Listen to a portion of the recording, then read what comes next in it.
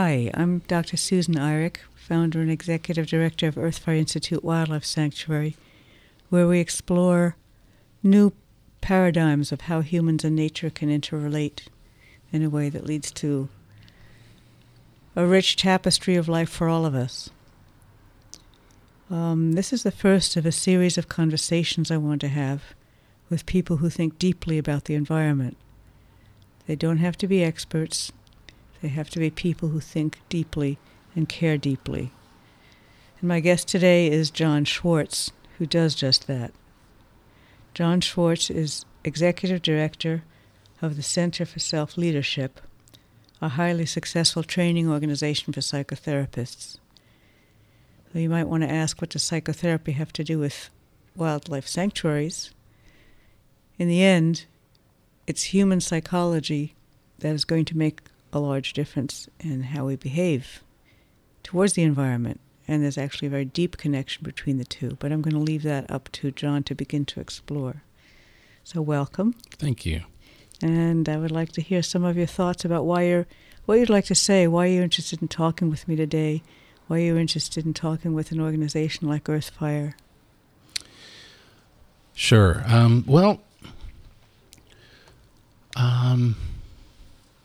I think I'm one of those people who has heard plenty of news, has been a consumer of information about where this world is headed in terms of our ecology, in terms of wildlife. And I've, in the process of being a consumer of all that information, it got me thinking about what we're doing. And it got me to thinking, I also am a history buff. So in combining this current information that we have and the direction that we appear to be going, which isn't especially positive for the health of the planet,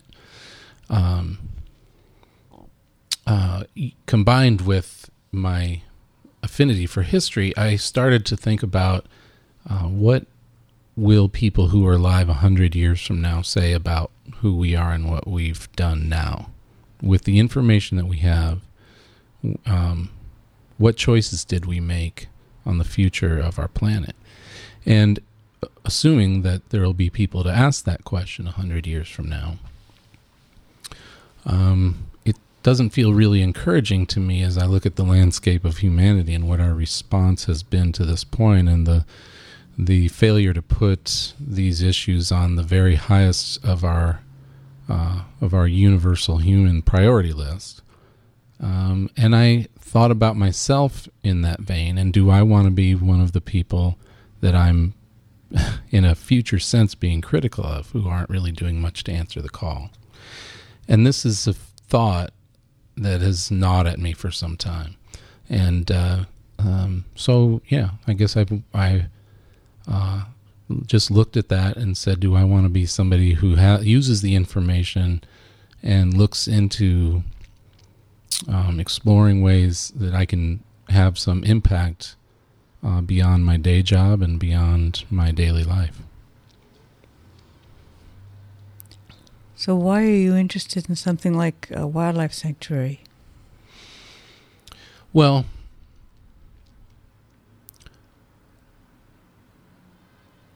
I guess for one, I'm like many people, I'm fascinated by wildlife, and I'm fascinated by animals. And as I think about animals, I'm drawn to and appreciative of the notion that our best way forward is to think of wild animals as individual beings. And I'm very drawn towards people who err on the side of seeking to grant maximum respect and dignity to all beings. And again, as you've pointed out, that doesn't mean going out and petting grizzly bears. It doesn't mean having to be vegan or any of these things. But it does compel me personally to want to think about each individual animal as an individual and with certain dignity and rights. And if I can embrace them that way, it can only move me towards wanting to be part of an overall global solution. So,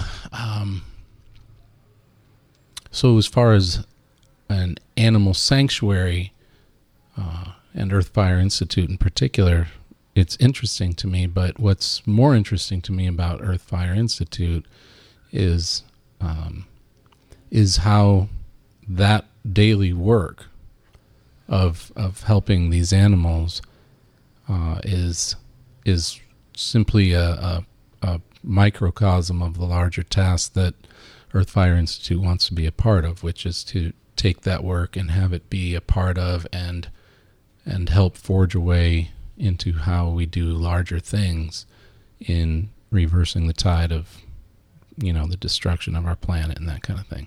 So I would be less interested if your frame of reference was limited to taking care of the animals. I'm more interested because your frame of reference goes way beyond that. Do you have any thoughts about how you personally can begin to change or contribute that might stimulate thinking in other people to changing how we're operating on the planet? Yeah, I have lots of thoughts on that, and I don't know if any of those thoughts feel necessarily completed or ready to transfer into a plan of action. But what comes to mind when you ask that question is how do we build a bridge between the human heart and the track that we're going on with in terms of not just wild animals, but every aspect of planetary health. And in my experience, the data plus admonition on human terms is not a very successful formula. As I guess maybe a metaphor is that raising children is a lot more than scolding and telling them what's right. Raising children is more a matter of love and nurture towards towards how children would grow and adapt, allowing children to find their own way, allowing for their individuality. I mean, all these things are very much similar in terms of how to bring people to the table, along with the rest of the planet, and along with wild animals in particular, to forge a new way forward. And if we're just giving information and then scolding, that as any parent can attest to with interactions with their own children, there's a tendency for people to sort of get overwhelmed and turn away. So how to make that connection is just something that I want to contribute to and bring whatever best thinking and practice that I might have to bear on that.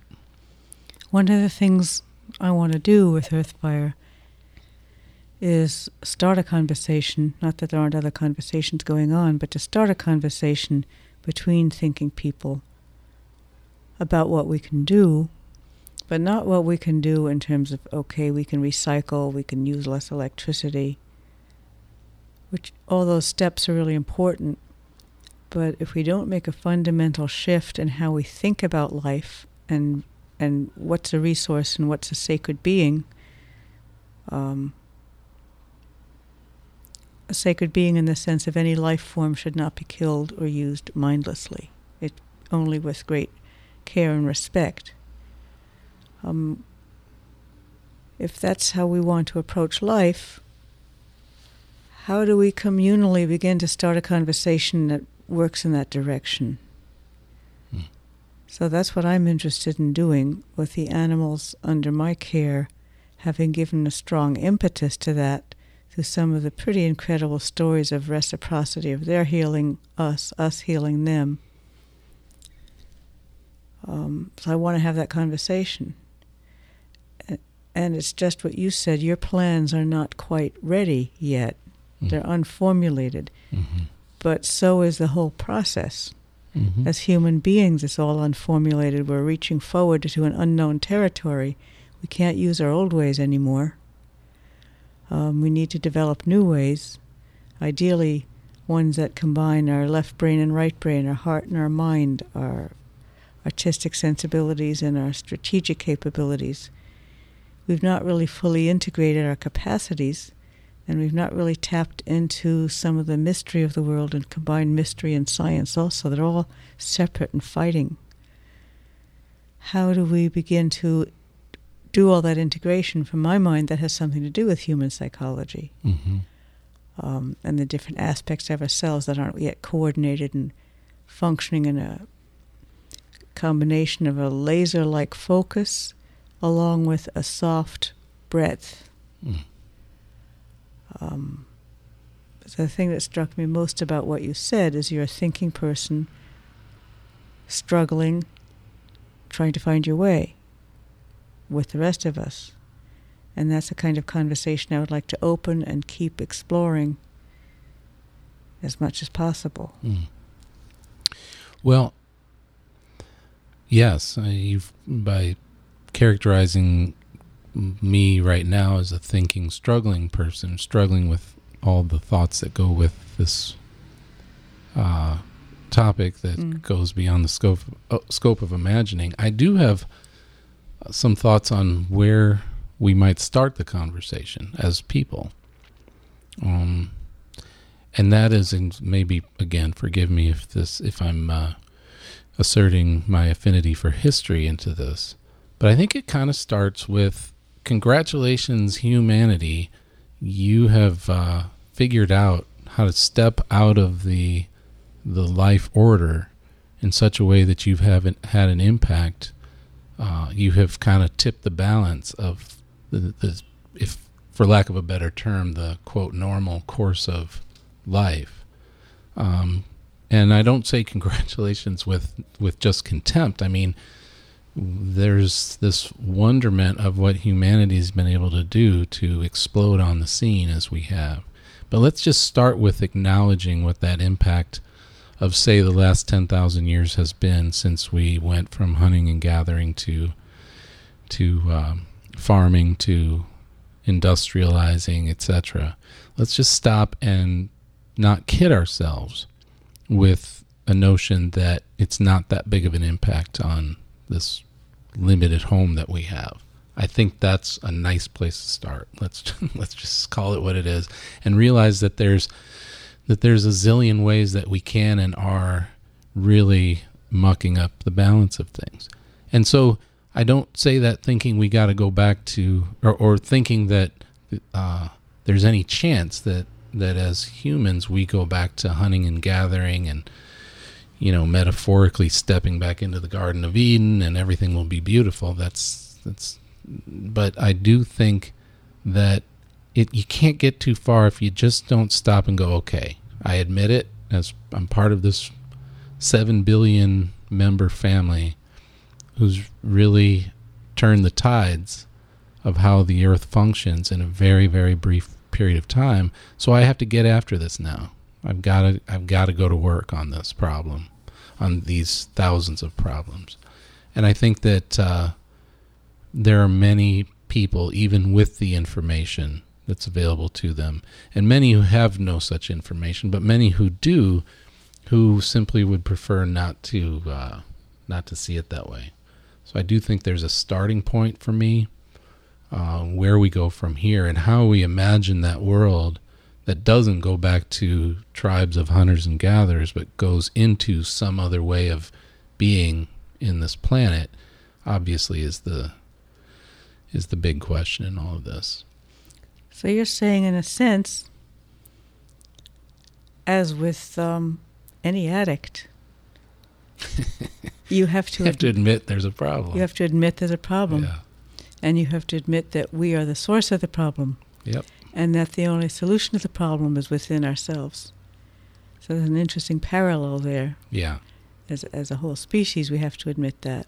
And part of what I admire your work, Susan, is that you are at least intimating to all of us that as we scan the world for solutions, it makes sense to take a moment to try to listen to what we're hearing from wild animals and from information and energy that comes from outside of just the box of humanity. Yeah. Yeah, I think there's a vast amount of information, and I don't know if it's the box of humanity, it's the box that we hold ourselves in or have evolved to stay in, that we need to expand our own awareness, consciousness, tune in. It's almost like we're stuck on a particular radio station and we haven't tuned to some of the other frequencies all around us. Mm-hmm. And those frequencies have vast amount of information, and information not necessarily in the sense of a book, but information that's heart-based, that's spirit-based, that's actually profound ancient wisdom-based. Mm-hmm. A simple example would be do unto others as you would have them do unto you is a very profound understanding, and it's not an intellectual one ultimately, Mm-hmm. if it really works well. One of the things you said that I liked was that we need to imagine a new world.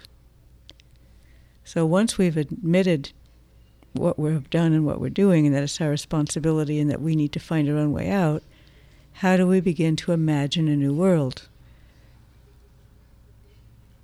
That's a very creative, exciting kind of thing. We can imagine a new story together. Mm-hmm. And a new, beautiful story together. If you don't have a story to work towards, you just go off in 1,000 different directions and end up with, as you said, thousands of different problems. If you have a coherent story of what we want to move towards, or vision that we want to move towards, things become coherent, and it makes more sense about how we would treat water, how we would treat forests, how we would save space for animals, all of that. But we need to imagine it and then have it cohere into a story that most of us accept. I personally think most of us do want a beautiful story to work towards. So how do we go about doing that? You, among other things, as a successful executive director, have some understanding of how to make things happen, how to conceive them and make them happen. That to me is worthy of a whole bunch of discussions also. Thank you. Look forward to all of them. And the other aspect of it, you said thousands of problems. There are thousands of problems because we don't think in deeper, profound, simple ways, as in if we treated all life as sacred, meaning deeply worthy of respect. If we don't treat all life that way, then all of these, what we call problems, and our actual problems, stem from that perception. Mm-hmm. It's us versus them, or we and use others or use other things, and things being living beings that we call things. Everything stems from that. Mm-hmm. So the thousands of problems can be sort of, in my perspective, pulled down into a basic one, and sometimes those simple, fundamental truths, which aren't simple or fundamental at all or simple to get to, if we see things as us. Mm-hmm. A lot of those problems are going to start to disappear because we're going to start to treat things differently. We won't be damming the rivers and destroying the fish, et cetera, et cetera, et cetera. So, go ahead. Yeah, I do. I agree with what I think part of what you're getting at is that that the thousands of problems can all be funneled into simple,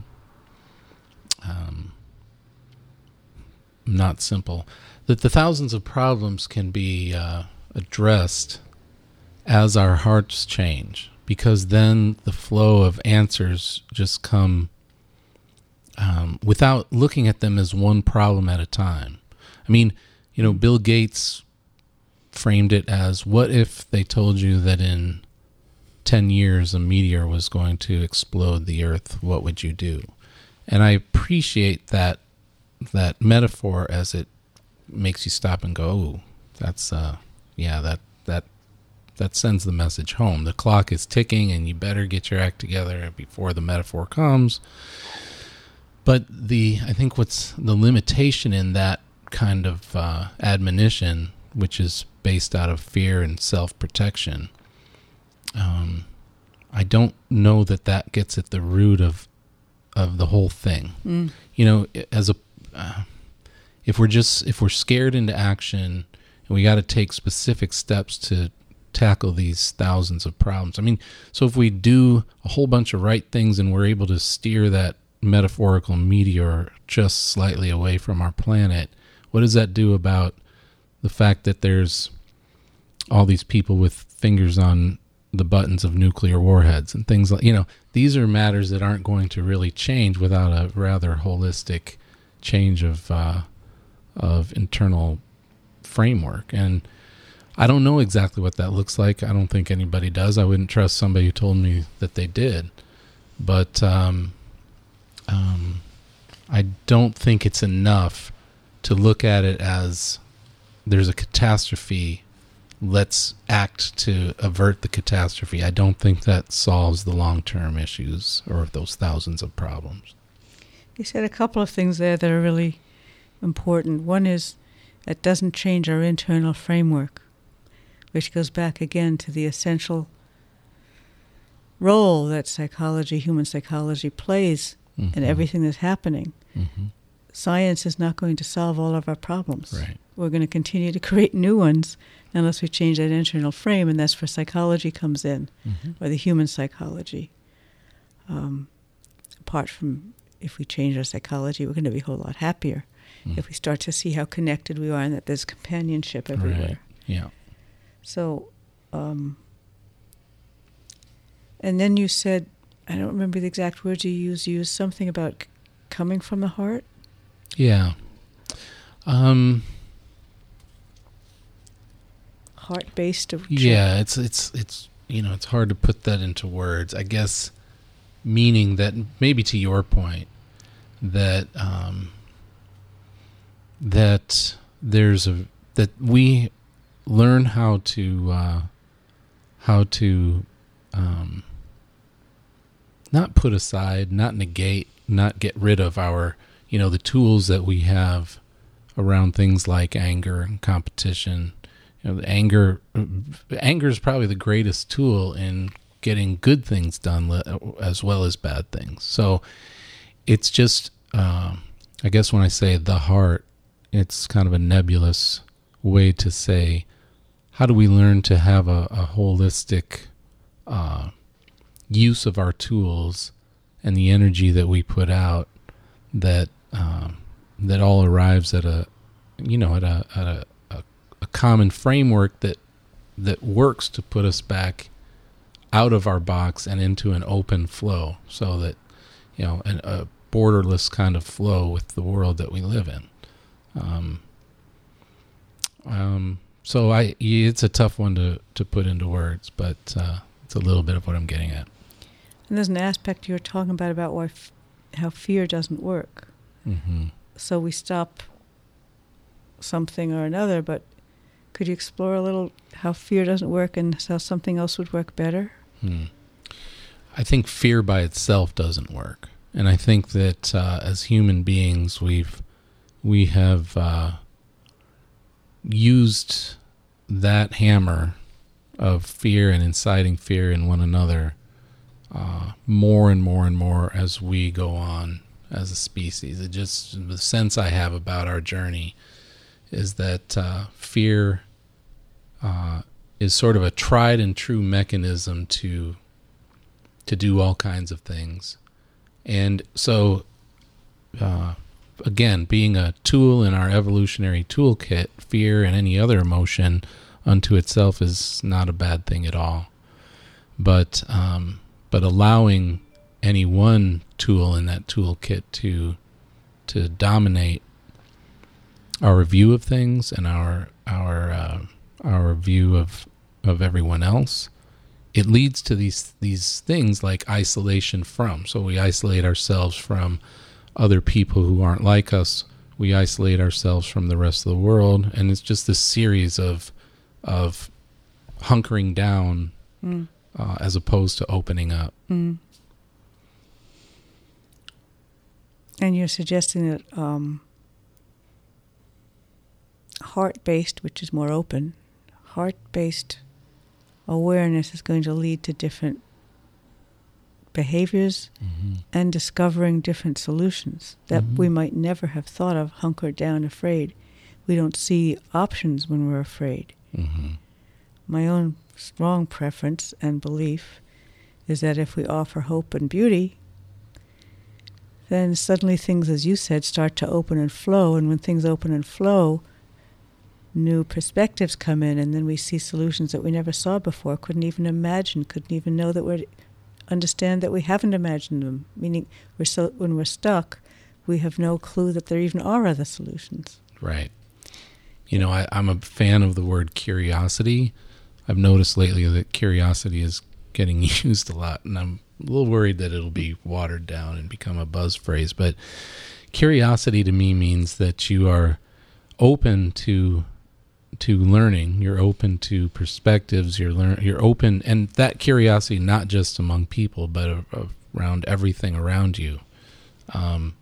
It suggests an openness, and it suggests a humility that has to come with that openness. That it's that you just strictly want to receive.